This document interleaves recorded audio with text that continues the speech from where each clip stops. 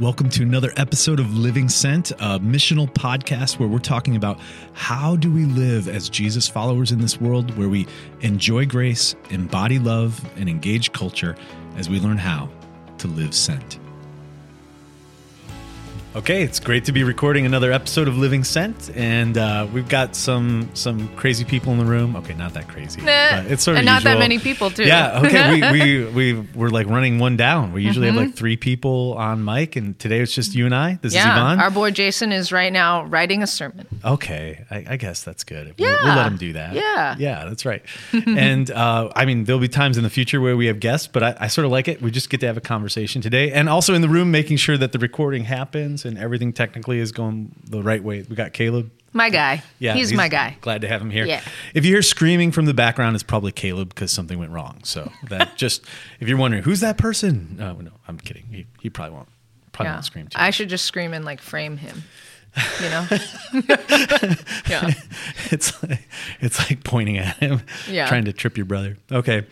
Well, I'm glad that we get to sit down and talk, and I think the topic we're going to bring up is a super important one for MC leaders. This is maybe getting to the crux of what God could do in a missional community group. And Yvonne, what are we going to be talking about today? Yeah, sometimes we talk about things that are beautiful and pie in the sky, and we still are today.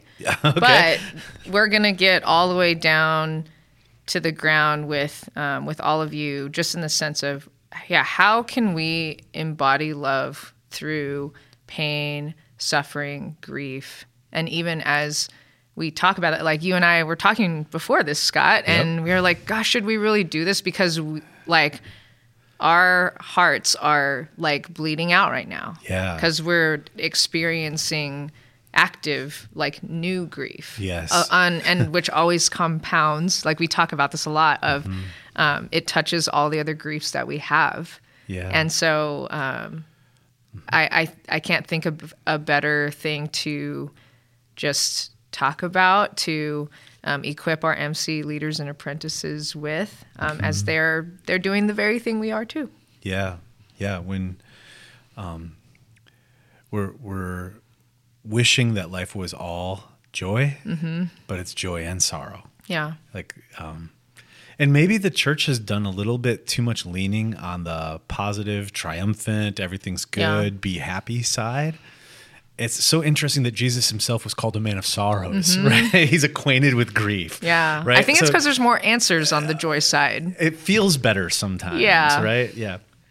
And I'll just confess too. I lean on a positive side all the time. I tend to be a positive person, but I think what we're talking about really matters in our MCs because this is real life. Yeah. And anyone who tells you the Christian life is going to be a whooping good time and no problems, that person's lying to you. That's right. Right. That's right. What I love too is that God didn't design it where we would go through it alone. That He does not expect you to go through it alone. It's the moments where we're hurting, like we're hurting today, where it becomes even more clear how God's made us to depend on others. And we need the body of Christ, and we need brothers and sisters. And there are things we have to go through we can't make on our own. We can't make it. That's right.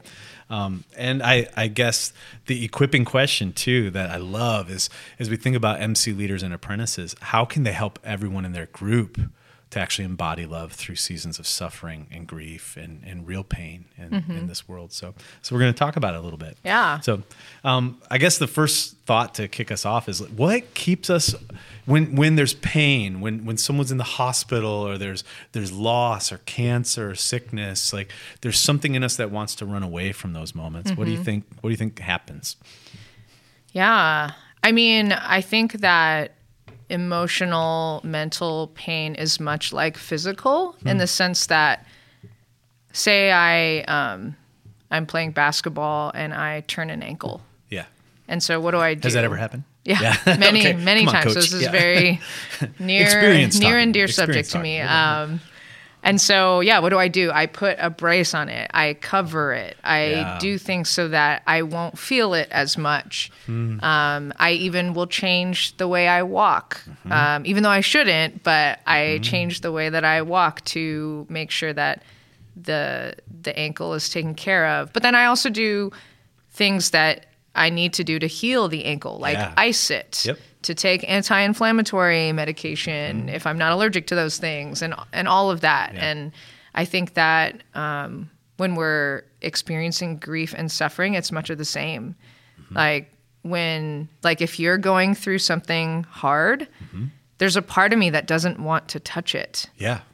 You don't want to cause more pain. You're like, oh, I might be part of the problem. Yeah. And I'm not meaning to, but I don't know what to do. Yeah. And then there's this other part where it's this innate sense of, if I really want to be a good friend to you, then I need to sit with you in it. But that also means more pain is going to come my way. Yeah. And I just wish I wasn't such a selfish person. And so there's a lot of like self-preservation involved. And then there's even the other idols of like, like we were saying earlier, I just prefer to have answers than not. Yeah. Yep. And then there's always like what do I say? Right. Yeah. Okay. It's sort of like being in an MC. Have you been in an MC and there's empty space because people are processing, but we're like, oh no, I have to, like, I'm going to say something. We don't feel comfortable with like a void. Yeah. Without filling the air with thoughts. You said something really profound when you're talking about the analogy of a physical injury.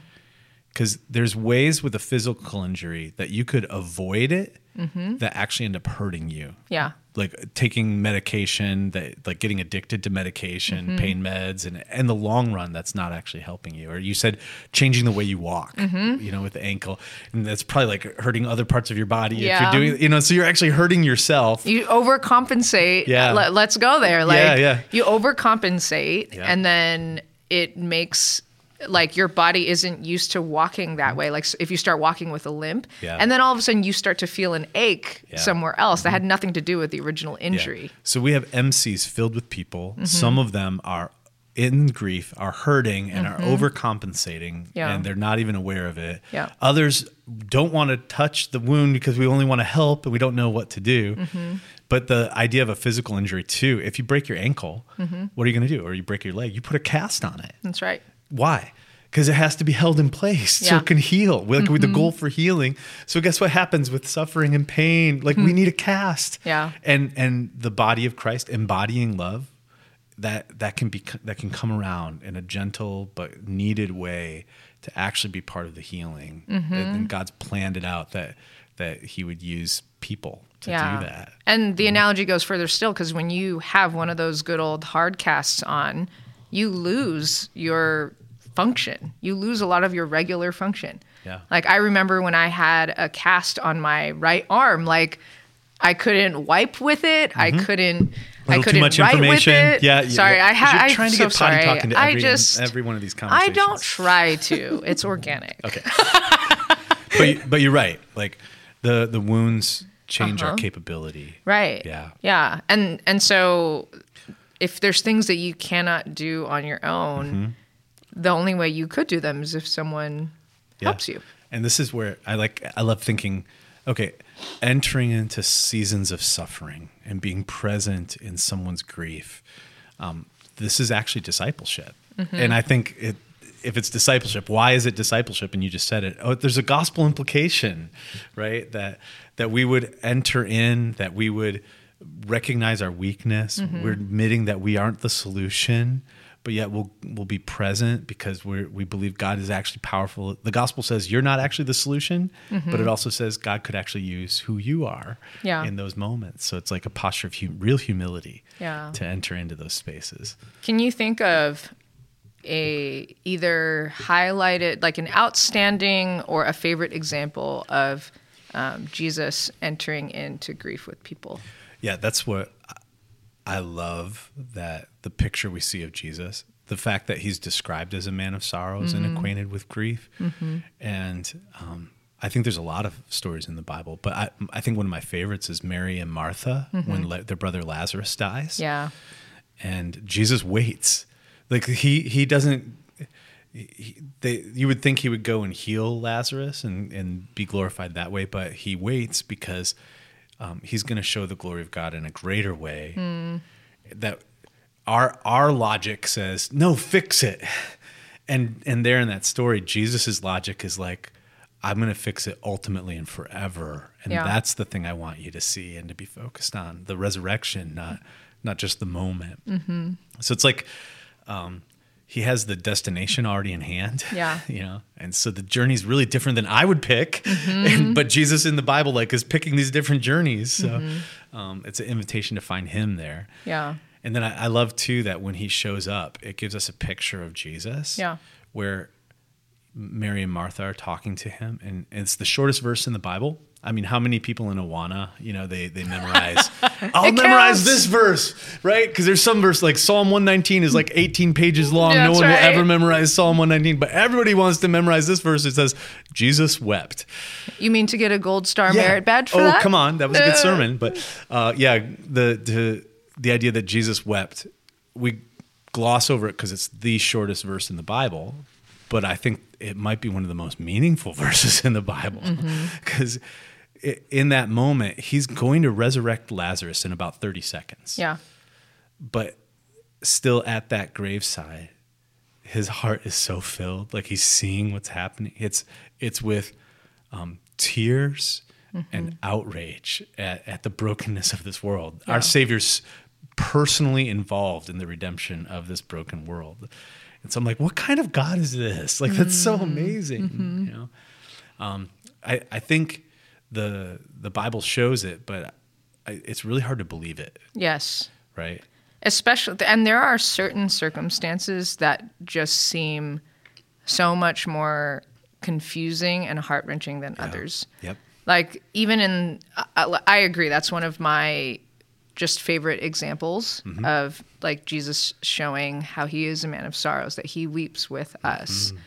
But even in that story, he knows he's going to resurrect Lazarus very soon, but he doesn't do that with everybody, Like, I know you have the power to do this very specific thing that seems to be the best course of action, and yet you didn't. Yeah. Yeah, and that's when I think of MCs, and I'm thinking of MCs entering into suffering. I think that's part of why we are afraid to go into those hospital rooms, or we're afraid to call someone when they're really hurting, because if they ask us why, we don't have an answer. There's sometimes not an answer, right? And so we're like, I don't know what I would say. What's really neat is the Bible gives another picture of that with Paul in 2 Corinthians. Where Paul's saying, I have this thorn in the flesh. I think it's 2 Corinthians 12. This problem that keeps coming. And 3 times I've pleaded with the Lord to take it away from me. Would you please, God, stop this thing from hurt? And Jesus' answer is no. Right? Like, he's like, no, my grace is sufficient for you because my power is made perfect in weakness. And so I'm like, oh, God actually wants to take us out where we need him. He wants us to be in those spaces. Yeah. So I think that's what he was doing with Mary and Martha, right? He's like showing them how much, you actually need me, and I'm actually what you need, and I'm actually going to fix it. Yeah. He's so kind. Yeah. Yeah. I remember when,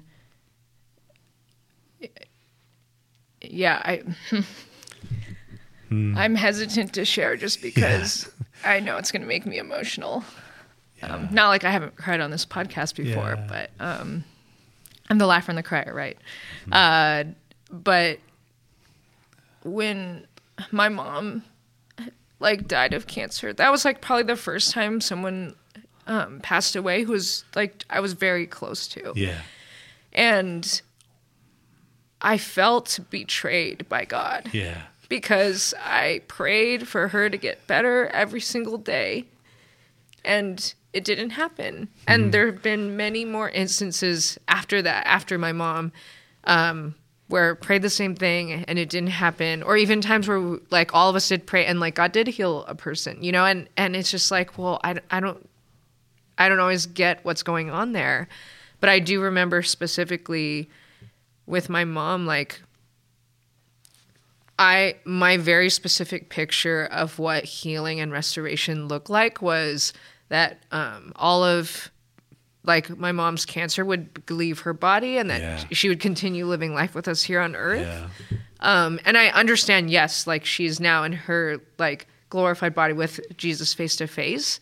But I, now looking back, like I see that though God didn't restore in a way that I was specifically looking for, not only did he like restore her and she's in the best place possible, but it's that he restored a lot of things in me. Yeah. Like he restored my trust in him through that process, because there were like sisters who walked with me in the grief. And like it brought up these questions of like, is heaven even real? And I was, I was certain that I was a Christian, but it just brought up all these, like all this doubt and all these questions. It brought up a lot of anger, and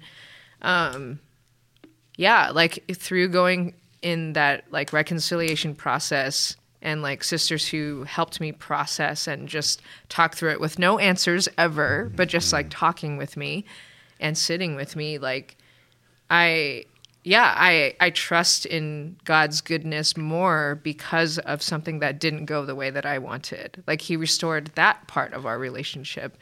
And even just, like mended a lot of these beliefs and in truths that I thought were solid, that were on like a rock, but it was actually like on sand. Yeah. I love the parts of your story where you're like, God was doing something bigger than I thought he was doing. Yeah. Or that I could see. I could see one way, and he had a different way. Yeah. And I couldn't see the bigness of his different way. I love the parts of your story too where you're talking about other sisters. Like in those moments, we see more clearly than ever that we need each other. We need someone else. Yes. Yeah, and at this point, it happened, I think 11 or 12 years ago, and I am still seeing ways unfolded where God was up to something back then, and I didn't see it in 2011. Yeah. I know for me, I'm always thinking about the destination. I'm like, God, why didn't it come out the way I wanted it to? Right. And it's in those situations, man, I've been in more hospital rooms than I ever want to. Like I've been with people in the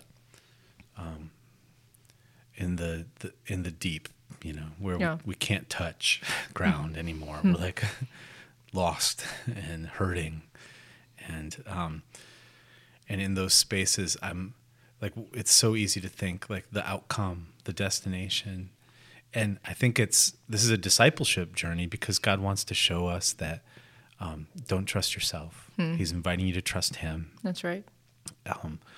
But also, I'm worried about the destination. I don't think Jesus is. I don't think Jesus was not worried about what was going to happen to Lazarus. He did not for a minute, right?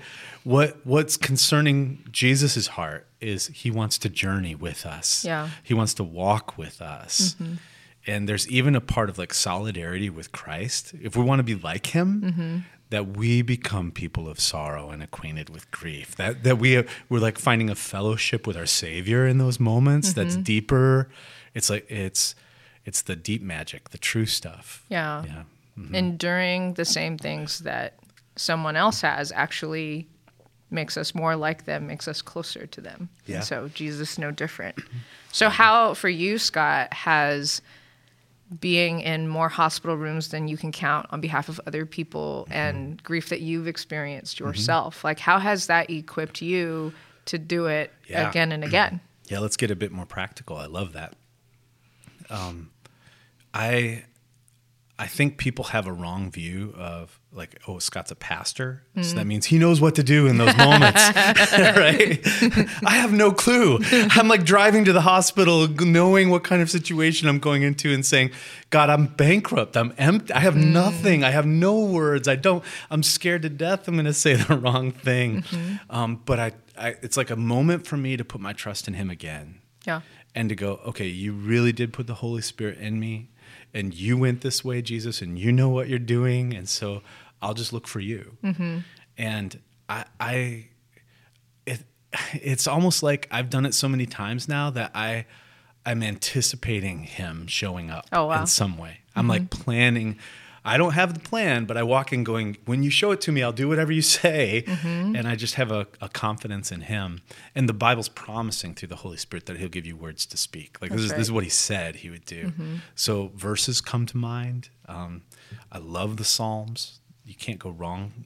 If you don't know what to say and you're going into a hospital room, you don't have to say anything. But maybe just somewhere after you've sat and cried and been there, you could say, could I just read a psalm, and like let God speak, Yeah. But I also, it's a gospel implication because it's like not in me. It's not my wisdom. It's not my knowing. It's not my being a pastor. It's not a well person rushing to the aid of a broken person. No, it's a broken person a broken bankrupt person going to another broken bankrupt person, but that Jesus is really there. Like he shows up in those spaces. And I think when I'm in those places, I realize there's a sort of like a miraculous equation that takes place, and it's so far beyond me. It's not about me, but the person who's hurting makes this sort of a math equation that, okay, Scott has been with Jesus, and Scott's here now in this room with me, so maybe Jesus is in this room with me. Just maybe. And this is where I love the words embody love. We're talking about enjoying grace, embodying love, and engaging culture. This is what we can do as MCs. Just your presence there is enough to embody love. That people are like, oh, someone from my MC came. Maybe Jesus is here. Maybe like we're actually we are literally the body of Christ. And in that moment, that reminder of it is really, really needed. Yeah. Oh, that's so good. I love in what you were sharing that it's a broken, bankrupt person going to meet with another broken, bankrupt person. Yeah. Of just, you said you're looking forward to God showing up. Yeah. That in our weakness, he is strong. Yeah. That anytime there's brokenness, it's a window into God's strength, and we get to look forward to that, anticipate it. Yeah. He's asking me, do you really believe that my grace is sufficient? That it's always only Jesus' grace. Always only. Yeah. And how many times have you entered and that answer was no? Do you really believe? And it's like, no, I don't. I always start there. Yeah. It's like if we're supposed to be like a bike that's upright, I'm spend more time falling over than I do actually balancing on a bicycle. I'm more wrong than I am right. It's like the rare moments where I'm actually, trusting God. I usually start with trusting myself and then feeling I can't do this. But then I realized the reason that God invites us into those spaces is because he wants us to see that. Like he wants us to go through that journey, realizing we're not enough. What would you say prepares a person to even enter grief? Yeah. Well, one thing that's really beautiful that I've been learning lately is that empathy is the ability to, you're like feeling what the other person feels. And that's a skill you can grow in. You don't have to just go, well, I don't have empathy and quit and walk away. It's actually something you can develop. It's actually something you can become better at. That there are people that have a naturally larger measure for that, and God gifted them that way, but it's also a skill that is trainable for every person. I think I used the excuse for so long. Well, people who have like mercy, I'll let them go in, right? And I don't, so I'm out, and that's not what God wants. He actually wants all of us to be as in as Jesus is, right? Like that's what, like he wants us to live like Christ. So I've been learning that I can grow in that empathy and I can enter into those spaces. It's actually our lay counseling training offered empathy training for MC leaders and apprentices, and I want to encourage every single one. My goal now is for every single MC leader and apprentice to go through that 4-week empathy training, because it will give you ways to enter in, ways to feel, ways to feel the pain with other people, to carry it with them, And so I think we're always worried about having the right answer, but in those times, the solution isn't the thing. It's your presence that matters, right? Yeah. One of my best friends, he lost his son. His son was 26 years old and passed away on Thanksgiving Day. And I was living in their basement, in their apartment, but in their basement, and lived with them the next years after that loss. Wow. And I'm like, we cried together and prayed together and sang together. Like we just like lived together. And there was one time where I asked him, like looking back on that season of like losing his son. And I was just noting like how did you make it? And he's like, Jesus never let me walk it alone. Wow. Like it was like the sense of God's presence was there.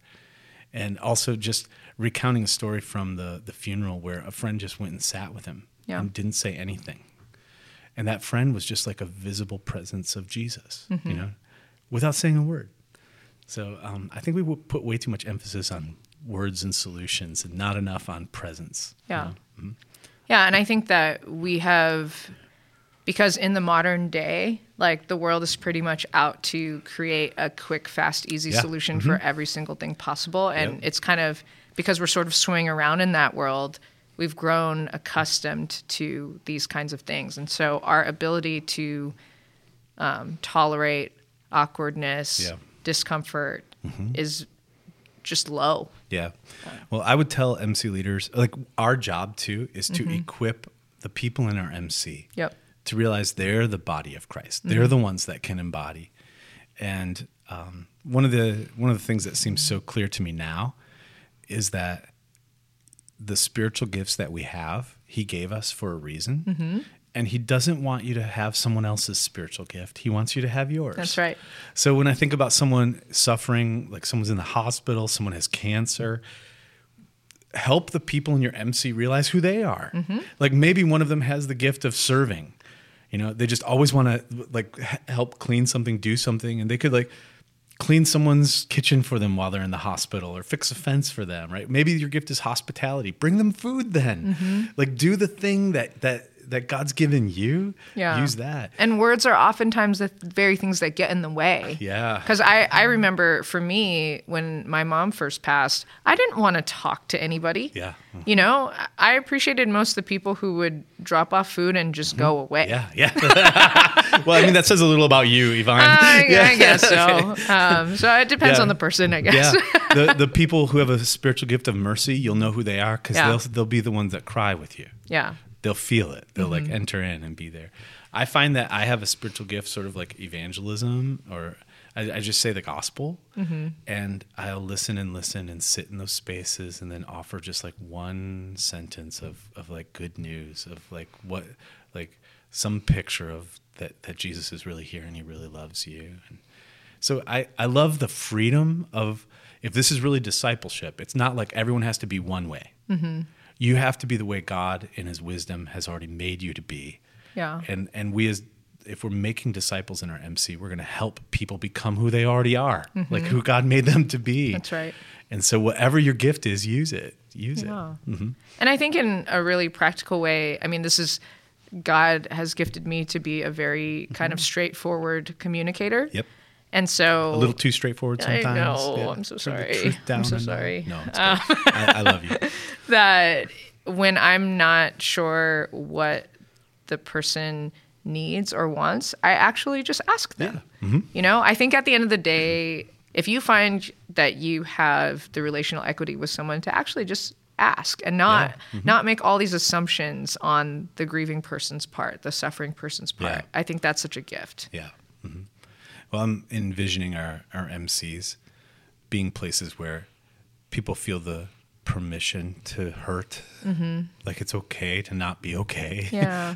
and I think the gospel is finding its way into our hearts to believe that. But then on the other side, the gospel freedom also comes to like if you feel like there's something that comes to your mind of a way that you could do something tangible or show love to someone, or asking other people in your MC to help you do something, like just to trust that the Holy Spirit like God wants to use you as his hands and feet. That's right. And sort of the fundamental lie that Satan will feed us is, oh, God doesn't, no, you should just stay out. You should just stay out. The person doesn't want you to do that.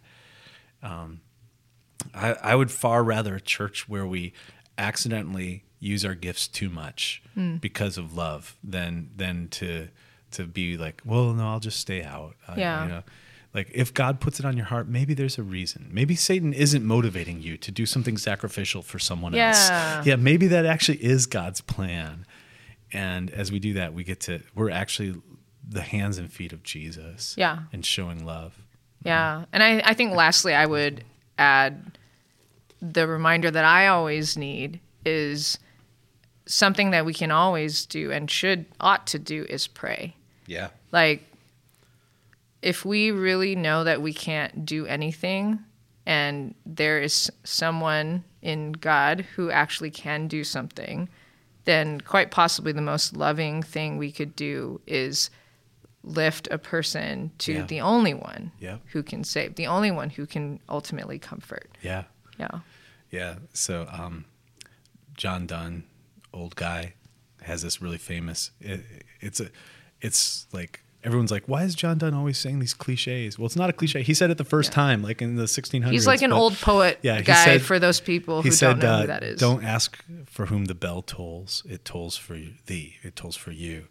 And what he's saying is that when someone else is in grief, it actually diminishes us. We're a part of that. We're suffering together. We're feeling.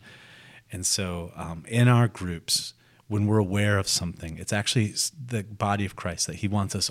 God's plan is that we would all be a part of that and find those spaces to enter in. And I think what we'll find out is that God's in those suffering spaces. Yes. And those, I can't answer the why. Why did you let this horrible thing happen, God? We can't. But I can say he will use that painful hardship, that loss, that grief. He will use it, and that he's wanting to help everyone see how much he loves them. So maybe if there's someone in your MC that's suffering, this is a part of his providential plan to activate believers to live like Christ. That's right. To be his body and to find a humility and a trust in him in a way we otherwise never could. So I guess that's my prayer for all of our MCs, that we would be the front lines of praying. Yes. The front lines of serving. The front lines of, like, we're the ones that go. We're the ones that show up and are present, not afraid of grief and suffering, but growing in our confidence that God is actually allowing us to be used in those spaces. Okay, awesome. Well, thanks for the conversation. And we're looking forward to you tuning in next week. We're going to continue talking about how we can live sent in this world. See you next time.